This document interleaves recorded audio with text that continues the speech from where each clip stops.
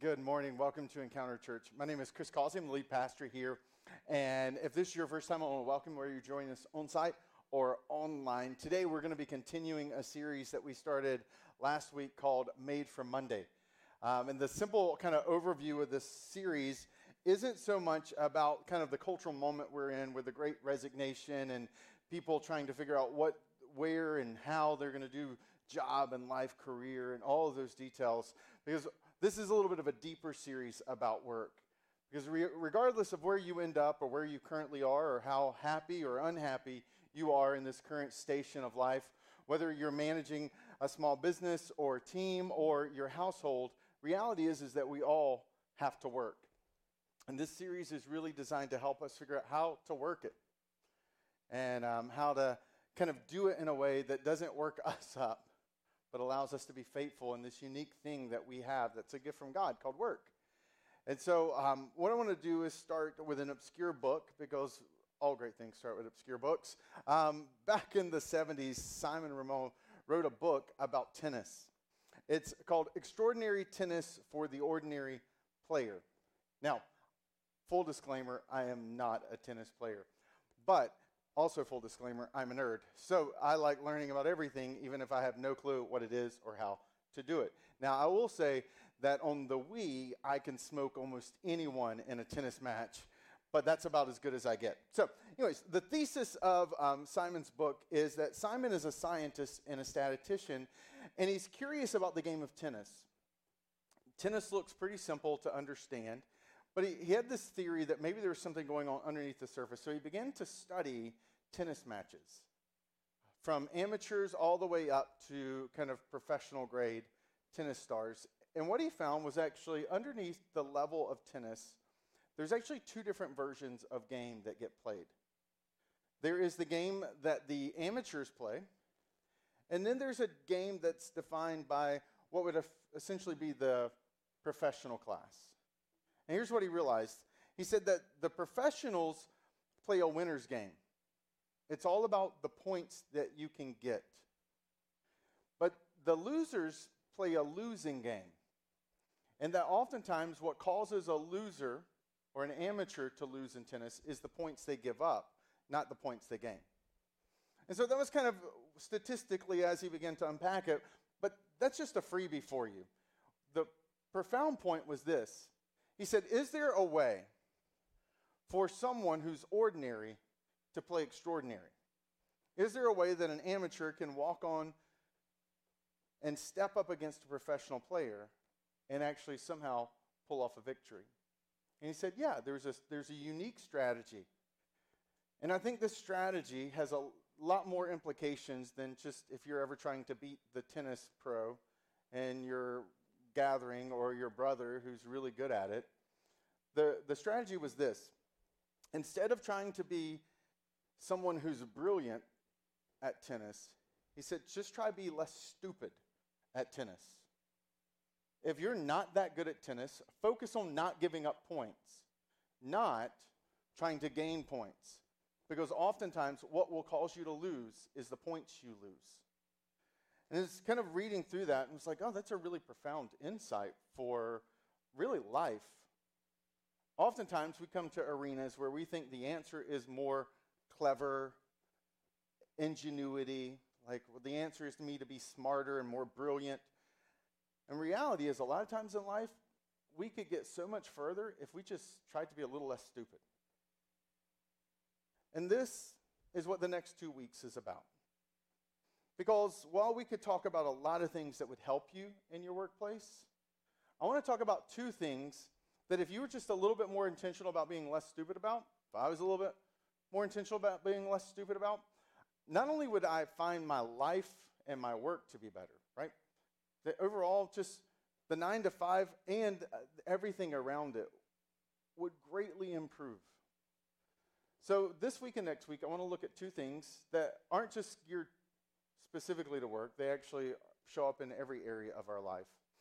And these next 2 weeks are geared to be super practical, to help you really figure out how at work and in life you can do it better. So the first thing that we want to try to be less stupid in is something that most of you don't struggle with.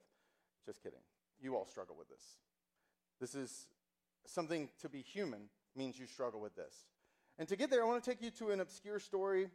It's a moment that maybe if you've spent your time growing up in a church, perhaps you've read this passage, but you're familiar with the context around it, no doubt. If you haven't grown up in church, then you may be familiar with its context, but like everyone else in the room, this is not a moment that you're probably aware of. Happened 2,800 years ago, and it's in the context of a work environment. Work environment looks a little different than your work environment, but it's a work environment where this plays out. It's found in the book of 1 Samuel, and it's called 1 Samuel because there's two of them. It's because it was a part of a 2-volume set that really specifically chronicled the first and second king of Israel. These two individuals were two of the most famous figures in Jewish history. And so this is the moment where they're both together and we begin to see the transition. We begin to see a fissure and a crack seep in between their relationship. And it's all because of work. If you don't have the Bible, it's present already loaded in the Encounter Church app where you can download for free at encounterchurch.com/app. But it'll also be on the screen because I really want you to notice the words. And so we're only going to be in 4 verses of this moment, but I think you'll find that these 4 verses will be just enough to help us be made for Mondays. So 1 Samuel 18, verse 5 is where we're going to pick up. And the thing you need to know is 1 Samuel 18 follows what we now call 1 Samuel 17. 1 Samuel 17 is the location for one of the most iconic fights in the Jewish scriptures or Old Testament, which is the battle between David and Goliath. Now, David is about 5 foot tall. Goliath is about 9.5 feet tall. Goliath is a champion, a fighter who has made his living killing and slaying countless thousands of men on the battlefield. And David is a shepherd who happens to show up bringing cheese and crackers in a Lunchable for his brothers who are stationed on the front line waiting to fight Goliath. David arrives with his little Lunchables to give to his brother, and while he's there, Goliath walks down in his massive, booming, big voice, and he kind of sets into motion what becomes fighting words that would be akin to someone saying, "your mama." And in the course of that, David's like, "I can't believe he said that." So David's like, "I'll fight him if no one else will fight him, because did you just hear what he said?" And so David steps on the battlefield, and David does the impossible. He wins. And so David takes Goliath, he slays him, and Saul, who is the king of Israel, begins to ask the question, who is that boy? Where does he come from? What's his family?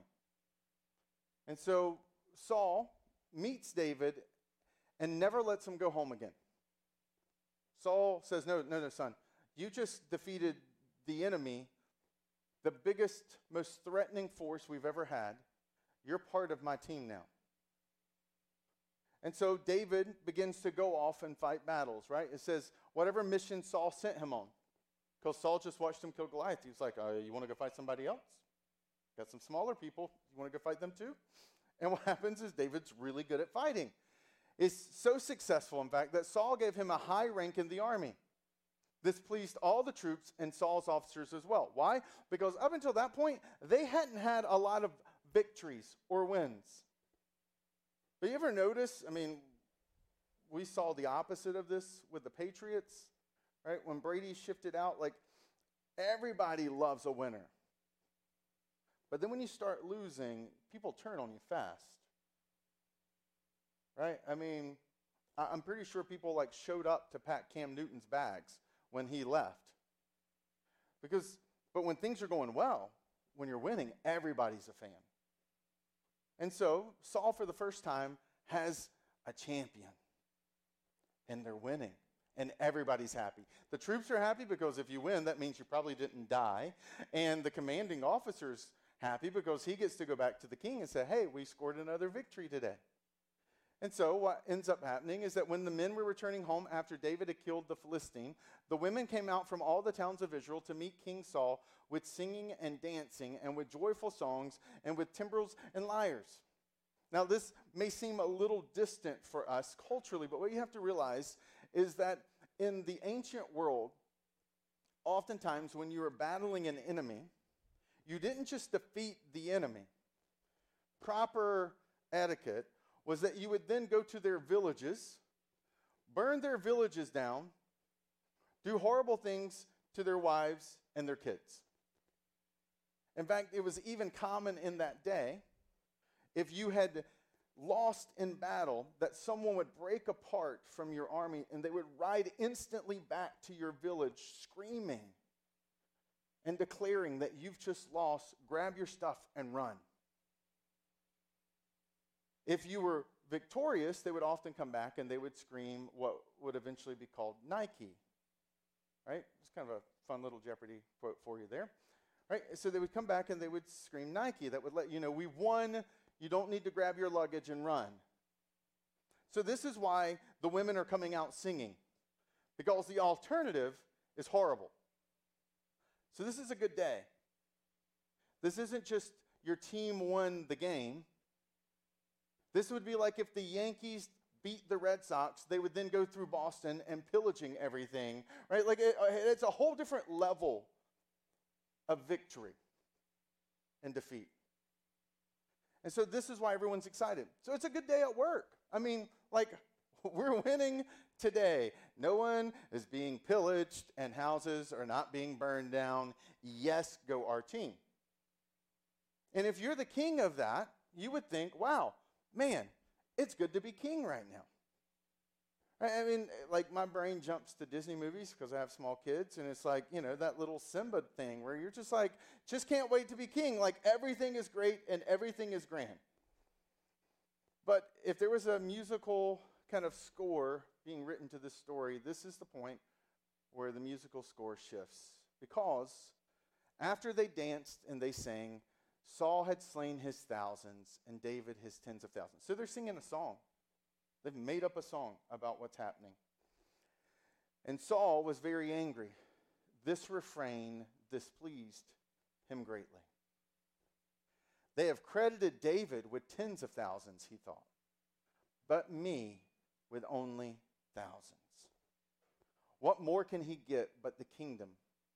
And from that time on, Saul kept a close eye on David. This doesn't make sense. But yet, this is human. This may not look like your workplace, but this is me and you in our workplaces. Because what creeps in this moment is comparison. No one from the outside looking in knows it's creeped in. But Saul's thinking it. Saul's doing it. And it's a destructive thing that sets him on the course that will eventually cause him to lose the kingdom.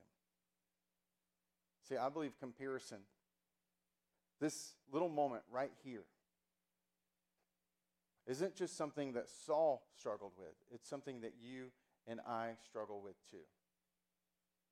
And this is one of those things, if we were just a little less stupid, then we would find ourselves a lot more happier in life. So I want to just give you a couple things. Really, in some ways, I want to help us unpack really how wicked and vile comparison is. Because here's the challenge. When you play the comparison game, even if you win, you lose. See, I believe Saul had been playing the comparison game all along. He's the king. The average person in that day was about 5 foot, the average male was about 5 foot tall. We know from historical accounts that Saul was unique. Saul was 6 feet tall. In his day and age, Saul would have been considered a giant. Saul had looked down on everyone his entire life. And then he became the king. And everyone looks up to him. And guess what? When you're in that station, in that place, and you're playing the comparison game, it feels pretty good. He'd been winning the comparison game. But the reality is that even when you win the comparison game, you still lose. And what this story does is it documents and clearly demonstrates what you end up losing in the process. That's where I would say to you, if you're like, I don't struggle with comparison, it might be because you haven't had to look up in a while. That people look up to you. So you can scroll through your cultivated social media stream, and everyone's life doesn't look quite as good as yours. But don't be tempted to dismiss comparison. Because if it's a game you're playing, even if you win, you'll still lose. And I want to tell you from this story today a few things it's going to cost you. The first thing is that comparison kills contentment. Contentment, that really strange word that most of us get every once in a while, but it's not really a high value in our society. In fact, the underpinning of marketing is to destroy contentment. The very core of successful marketing is to rob contentment from you. It's to say, well, if you had this, then you'd be happy. And contentment is present. It should have been there in the story, right? But what happened is that Saul isn't content with his thousands. He's not happy with what he's done. He's frustrated by what David has done. He's not content as the king or the commander. He's jealous as a soldier. And not only does it kill his contentment, not only does that leak out when comparison creeps in, but there's something else. You notice it says this really interesting statement at the end. From that time on, Saul kept a close eye on David. Up until that point, Saul had noticed David. Saul had even ushered David into the battlefield so he could win for the nation. But something happens inside of Saul's heart. And I want you to pay attention.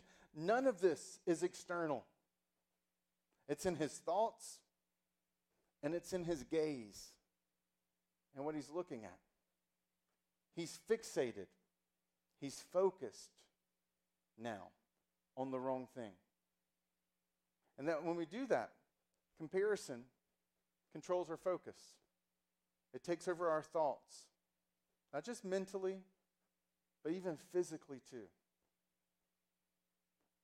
And this is one of those dangerous things where we don't even realize that we're losing in the comparison game yet, because we don't even notice because our focus has shifted.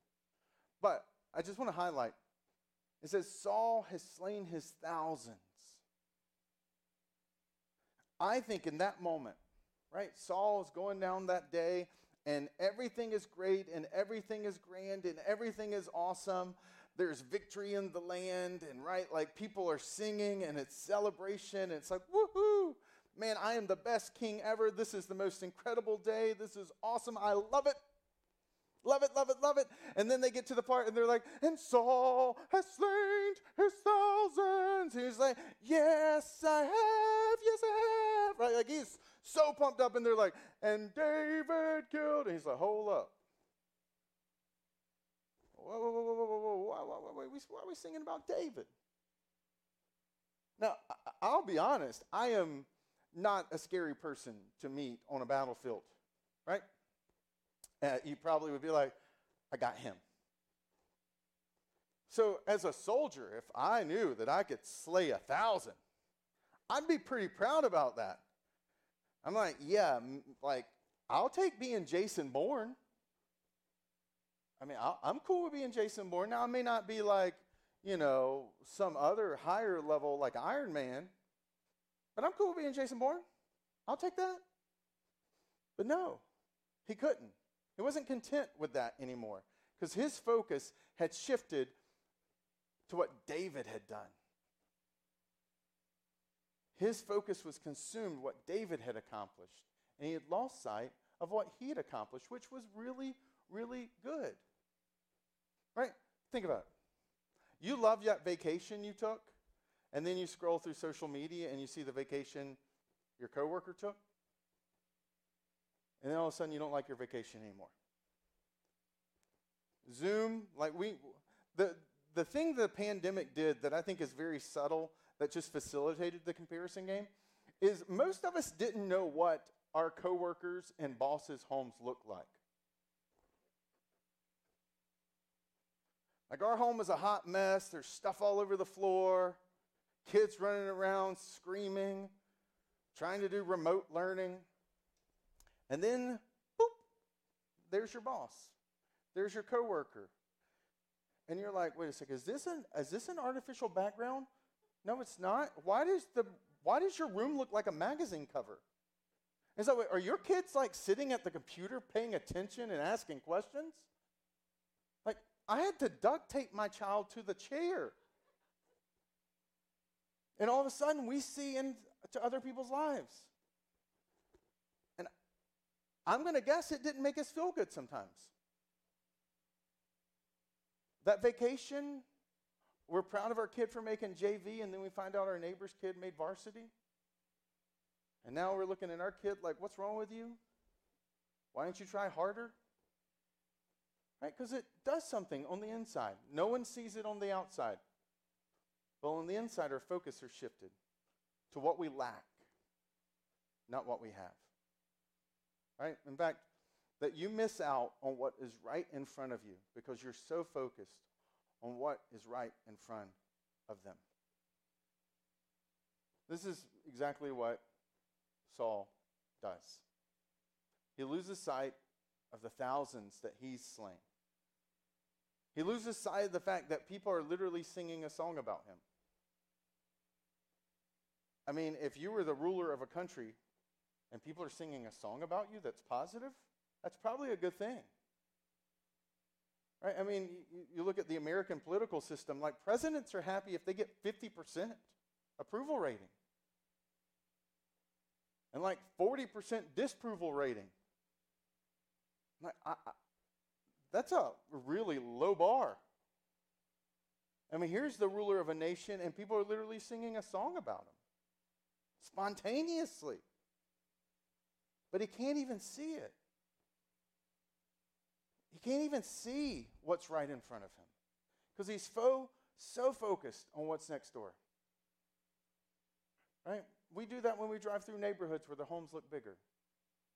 Or when we park in a parking lot and someone's car is nicer.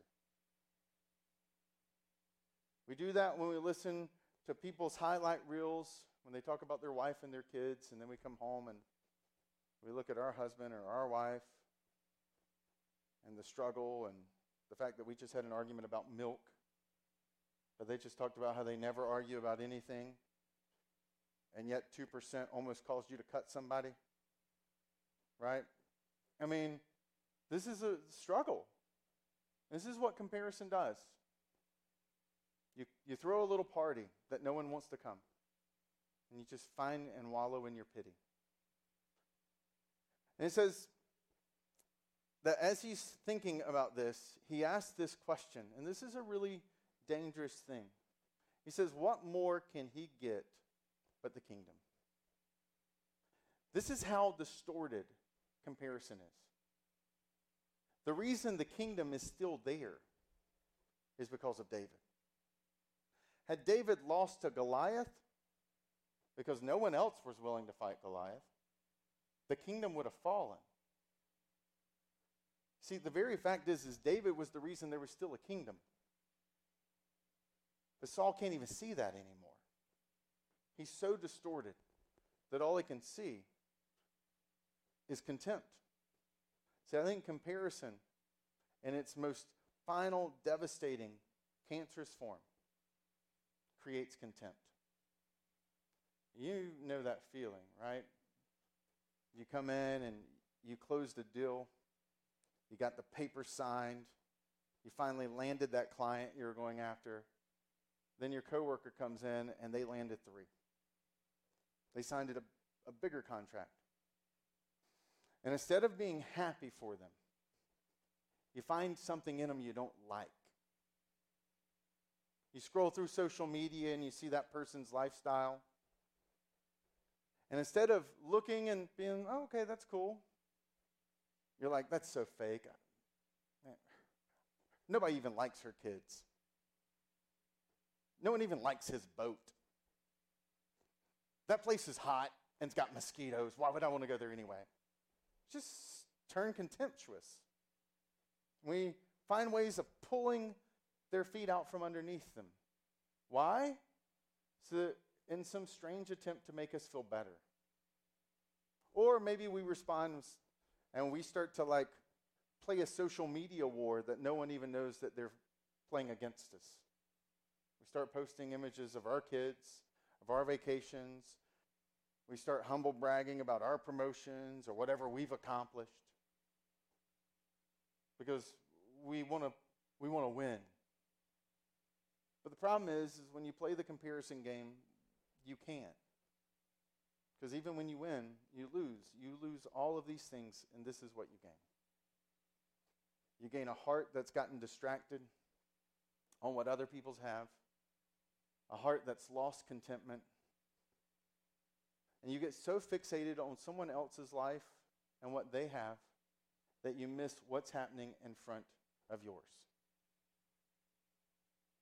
I mean, I think contentment is a powerful virtue, and I wish I had time today to unpack how to foster that. Maybe I'll do that at a later date because it's worth pursuing. But remember, this was about extraordinary tennis for ordinary players. So instead of drilling into how to be content, today I just wanted to teach us how to be less comparison-oriented by reminding us of what actually happens when you step into that game and you try to play what's playing out there. And that if we're willing to walk into our workplaces and do that, I think we'll actually find not in just our workplaces, but in our lives, things are better. Like this very message is an illustration. So I'd prepared 2 weeks where we're going to talk about the brokenness of work, how to be less stupid. And next week, I was like, okay, I'm going to do this, and this week I'm going to do this. And earlier this week, I was sitting down with a group of friends of mine who we get together once a year. We're all leaders kind of scattered across America.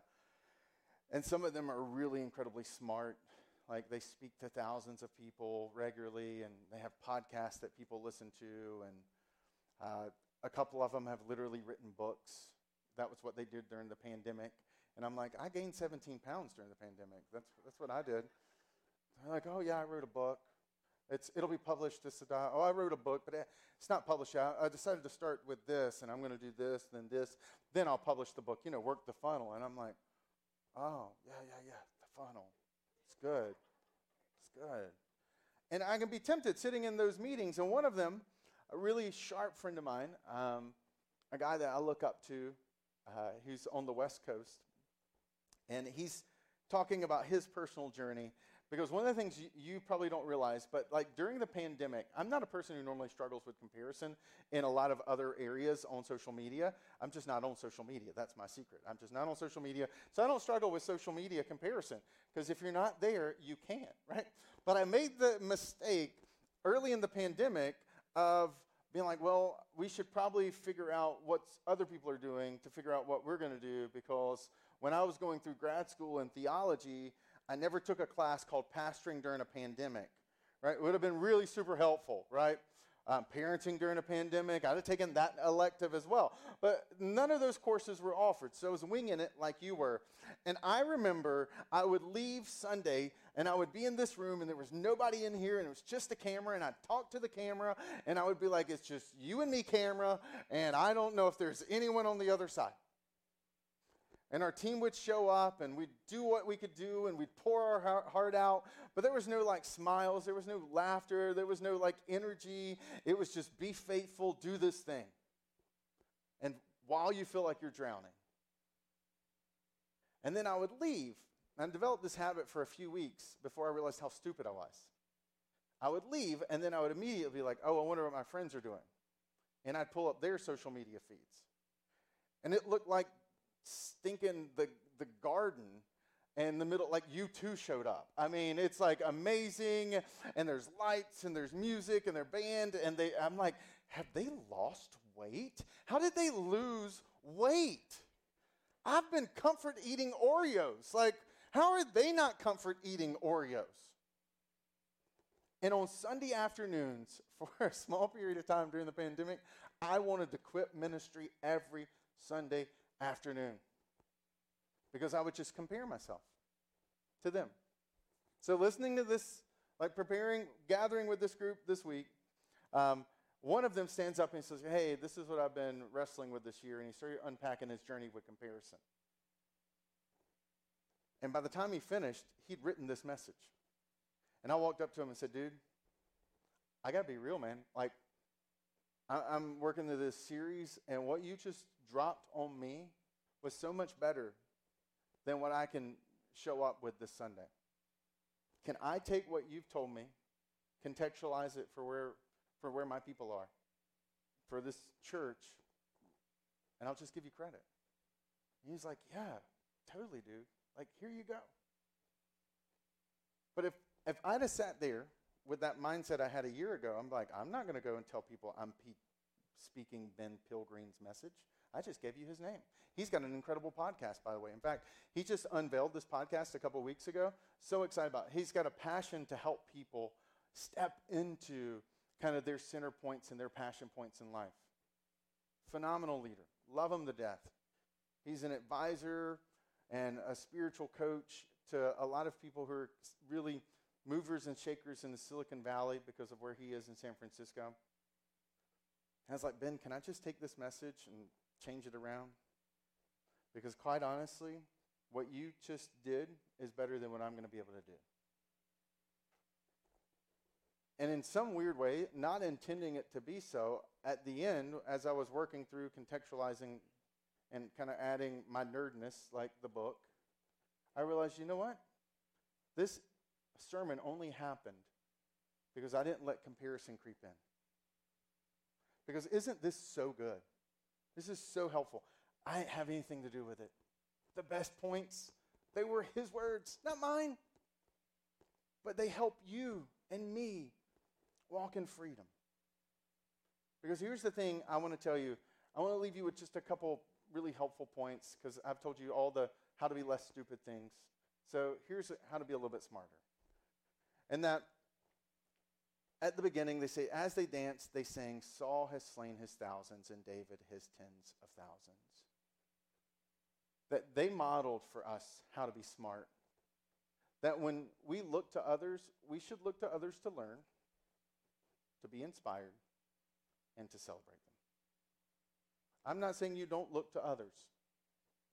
So here's how you can do it. What I just did with Ben, I celebrated him. I mean, if you want to know if I'm struggling with comparison, look at who I'm celebrating.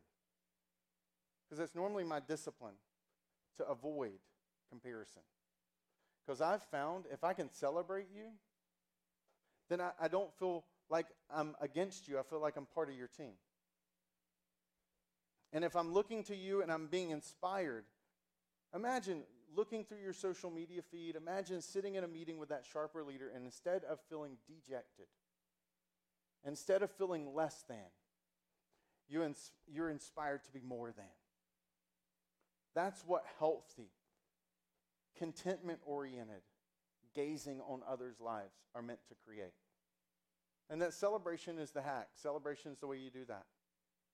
That we can learn, be inspired, and celebrate. So, celebration for them, contentment for you. That's the two-step for us to be less stupid in our workplace and in our home space. Let's pray. God, thank you. Thank you for the hope that comes in you. Thank you for what you're able to do when we intentionally focus our hearts and our minds on your words. Help us to be people who stop playing the comparison game. Help us to be people who, instead of so desperately or trying to be smarter and a little bit more brilliant, that we would, over the next couple of weeks, embrace just trying to be a little less stupid through your Spirit's power. So thank you for that story. Thank you for my friend Ben. Thank you for the ways that he's been an inspiration to me, for the way that he's been an inspiration for us. And Father, thank you for the privilege that we get to gather here every single week, on site, online, and to hear from you through your words how our way of life can become more like you, Jesus. And it's in your name that I pray. Amen. So I want to thank